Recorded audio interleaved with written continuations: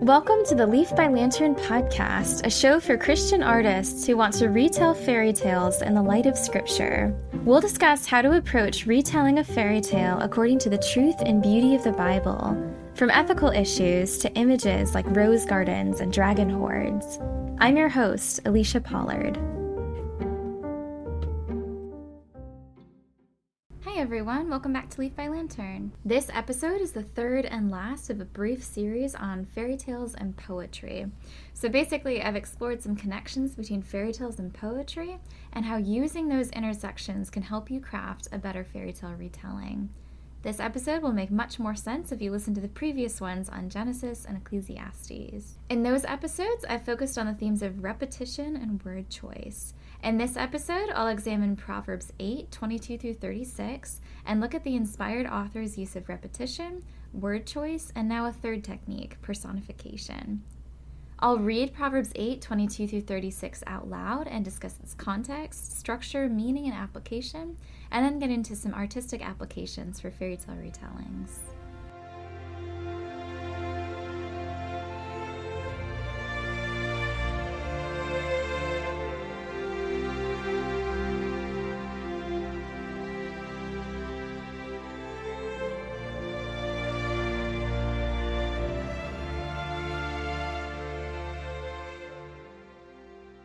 Proverbs 8, 22 through 36, and as a reminder, the speaker here is wisdom. The Lord possessed me at the beginning of his work, the first of his acts of old. Ages ago I was set up at the first before the beginning of the earth. When there were no depths, I was brought forth, when there were no springs abounding with water. Before the mountains had been shaped, before the hills I was brought forth. Before he had made the earth with its fields, or the first of the dust of the world. When he established the heavens, I was there. When he drew a circle on the face of the deep. When he made firm the skies above. When he established the fountains of the deep. When he assigned to the sea its limit so that the waters might not transgress his command. When he marked out the foundations of the earth, then I was beside him like a master workman, and I was daily his delight, rejoicing before him always, rejoicing in his inhabited world, and delighting in the children of man. And now, O sons, listen to me. Blessed are those who keep my ways. Hear instruction and be wise and do not neglect it. Blessed is the one who listens to me, watching daily at my gates, waiting beside my doors. For whoever finds me finds life and obtains favor from the Lord. But he who fails to find me injures himself. All who hate me love death.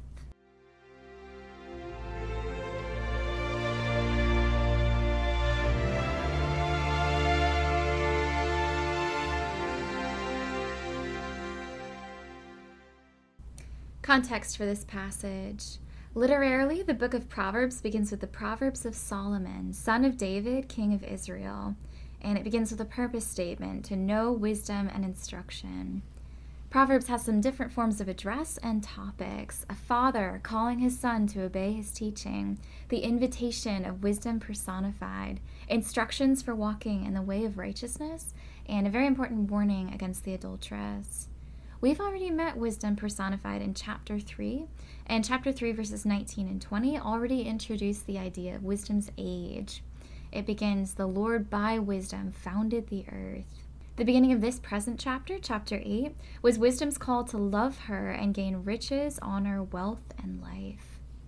I divided this passage into 3 sections. The age of wisdom, chapter 8, verses 22 through 26, the joy and delight of wisdom, 27 through 31, and a blessing and warning for sons in verses 32 through 36. So first, the age of wisdom.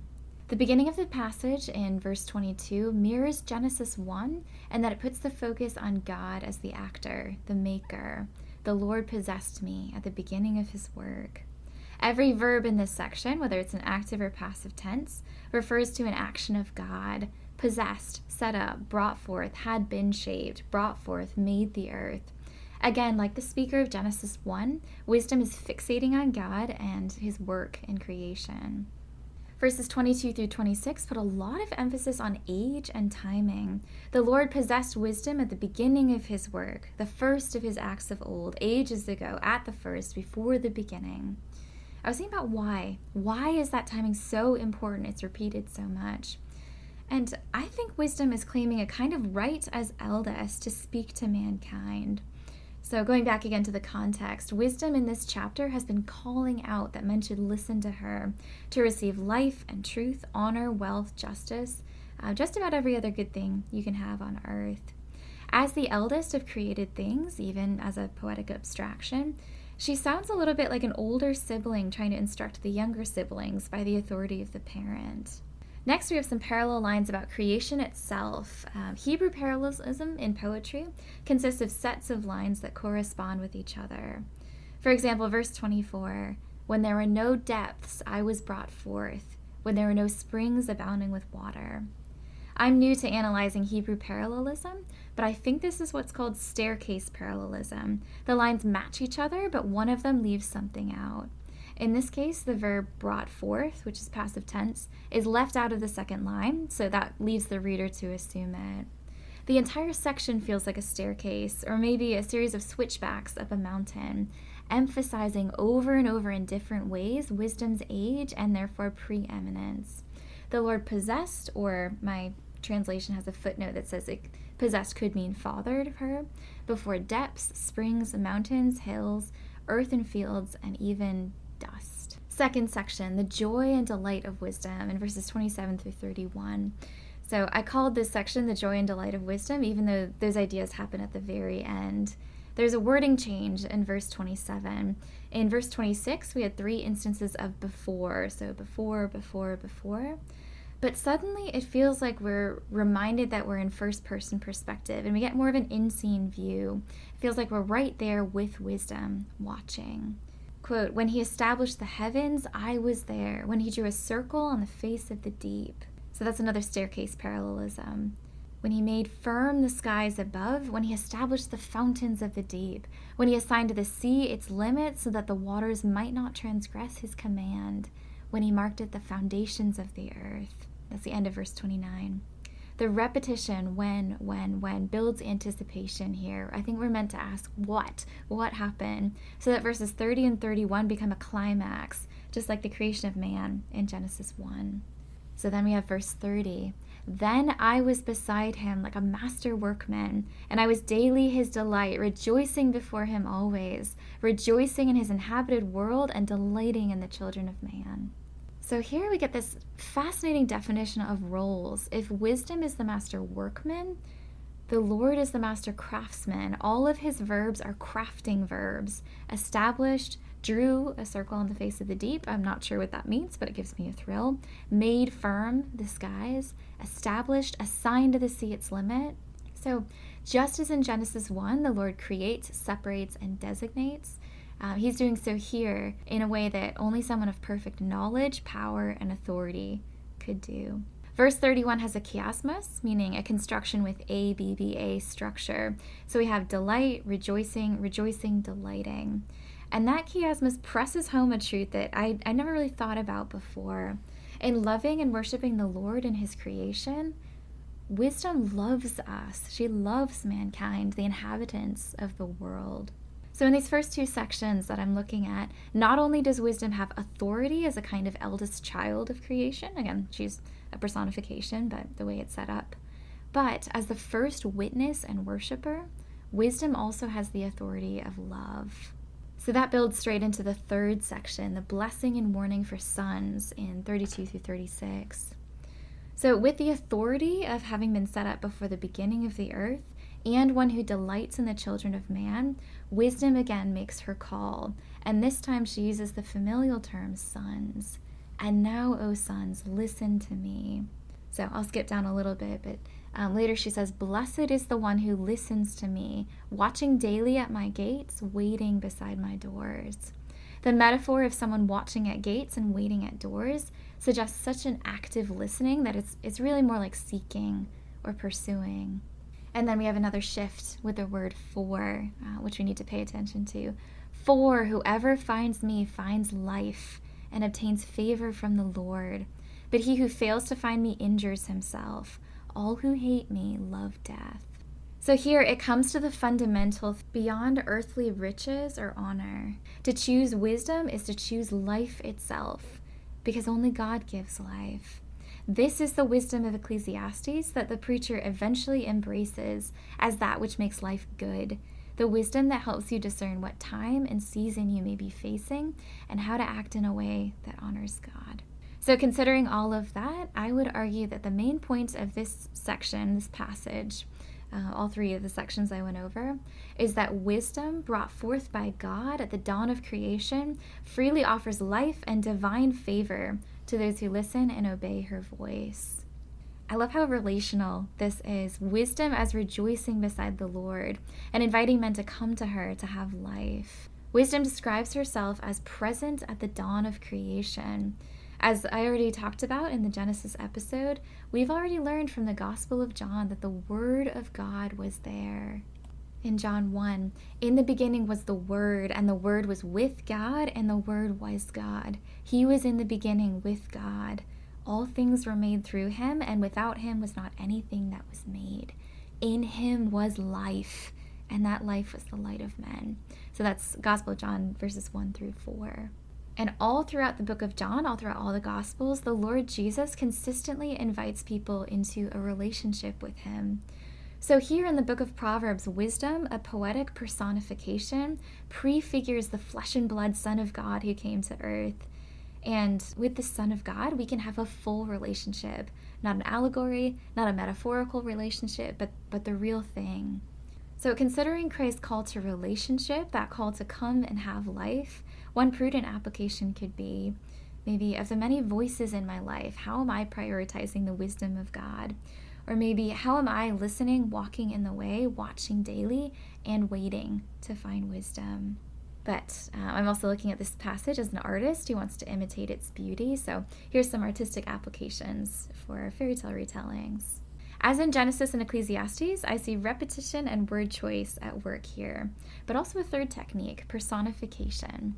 So I'll go over repetition one more time. The emphasis of the repetition of this passage on the age of wisdom, the work of God, and the call to listen and obey presses those meanings into our hearts.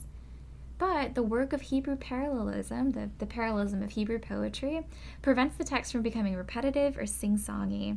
It uses shorter and longer lines, staircase parallelism, and I believe there's also a third technique called merismus. I'm not even sure I'm pronouncing that right, but merismus. According to P.P. Jensen, whose article on biblical poetry was very, very helpful for me, merismus is, quote, the expression of totality using the two extremes. So in Proverbs 8:27, for example, quote, when he established the heavens, I was there. When he drew a circle on the face of the deep, end quote. So we go from highest to lowest in just 2 lines, and that image creates a sense of vastness and awe. When you use repetition in a fairy tale retelling, maybe take a look at how biblical poets use parallelism to keep repetition from being annoyingly repetitive. Use synonyms, longer and shorter sentences, variations in repeated images, or even deliberate contrast to help unify your story without frustrating the reader. I'll be honest about something. I'm pessimistic about how closely people are reading these days. I think we're more likely to skim than actually pay attention to the words on a page. And I know that because I'm the chief of skimmers. And we miss things that way. It's not fair to go back to the author and complain that they didn't include enough foreshadowing or clues about the ending if we readers just skimmed right past those instances of foreshadowing and carefully laid clues. I think repetition with a wise use of parallelism or variation could really help you craft a story that's memorable and easier to follow because repeated words, phrases, images, and names act like signposts to help keep the reader oriented. Last, personification. This is one of my favorite poetic tools. I'll note that I was reading about this technique and I realized a lot of what I was calling personification is probably actually anthropomorphism. Personification is to make a person out of an abstract. So wisdom, death, justice, or love. If those step into your story as characters, that's personification. Anthropomorphism is giving human qualities to non-human things. So a fox speaking in human language, a clock having hands, or even the wind breathing. So I think I have that right. Classifying things is not my strength, one of the reasons I'm not a folklorist or a scientist. But anyway, related concepts. And fairy tales can use both to delve into truth and mystery in startling ways to make you see the world in a different way. For example, The Singing Soaring Lark and The Three Ravens, both fairy tales, have a heroine who goes to the sun, moon, and the night wind, or the sun, moon, and stars, for help, and she talks with them. So that's probably anthropomorphism. It's giving a human voice and spirit to those parts of creation. Wolves and frogs and birds talk all the time. That's more anthropomorphism. But in more mythic tales like Cupid and Psyche, which is still a fairy tale, even though it's much older and it's within Greek mythology, we have love as a god who is capable of marrying a mortal, and that would be personification. When you're dealing with a fairy tale that uses personification or anthropomorphism, I think we can learn from the way the inspired author of Proverbs portrayed divine wisdom. Wisdom is an abstract concept, and she becomes concrete when the speaker gives her concrete attributes. She's portrayed as calling from the highest places of the town. Later in chapter 9, she has a house with 7 pillars and becomes a hostess who invites people to come to her table. So being very specific and material with personified or anthropomorphized concepts helps bring them to life. It takes knowing the heart of a thing to personify or anthropomorphize it well and give it a voice and character, to incarnate and concretize its attributes in unique and compelling ways. So here are some examples from modern fairy tale retellings that I think have done this really well. Jessica Day George portrays the 4 winds in animal form in Sun and Moon, Ice and Snow, her retelling of East of the Sun, West of the Moon. They're not really just animals, they're still winds, but they kind of take an animal shape. So the east wind is a great wolf in a forest of bowed and bent trees. It's the atmosphere is really great in those sections. Shannon Hale in The Goose Girl, a retelling of a fairy tale of the same name, gives the wind a language. This wind can overhear and do things like pass on rumors. It's not really a person, it doesn't have a straight personality like a human, but if you speak the language of the wind, you can control it. You can overhear the rumors. It's very, very well done. In the last Harry Potter book, Death is a schemer and a trickster within a folktale in that wider story. Making abstract concepts human or giving human qualities to non-human things is just one more way of examining reality and the journey of the soul. Just as Proverbs shows the journey of those who walk into death through the invitation of folly, or those who come to life by embracing the wisdom of God. So that was my episode, or my 3 episodes, on the relationship between fairy tales and poetry in relation to fairy tale retellings. It did not turn out the way I expected. In reviewing repetition, word choice, and personification in biblical poetry, I had to orient myself with the text direction first, and that meant listening well. To notice how repetition reinforces meaning and creates emphasis, how the right word resonates, and how personification and anthropomorphism concretize spiritual realities reminded me again that to create art is to tell the truth beautifully. The craftsmanship of creating a fairy tale retelling in the light of Scripture needs to imitate, as best we can, the perfect craftsmanship of Genesis 1. The labor needs to be a meaningful and good labor, the kind that the preacher eventually celebrates in Ecclesiastes. But to do so, to do both of those things, craftsmanship and labor, we need the wisdom of God. And that wisdom is relational. It's the understanding, the prudence, the discernment, the insight of someone who is seeking to know the living God. Thanks for joining. Join again next time to talk more about retelling fairy tales in the light of Scripture. If you enjoy the show, please rate and review so other people can find it too.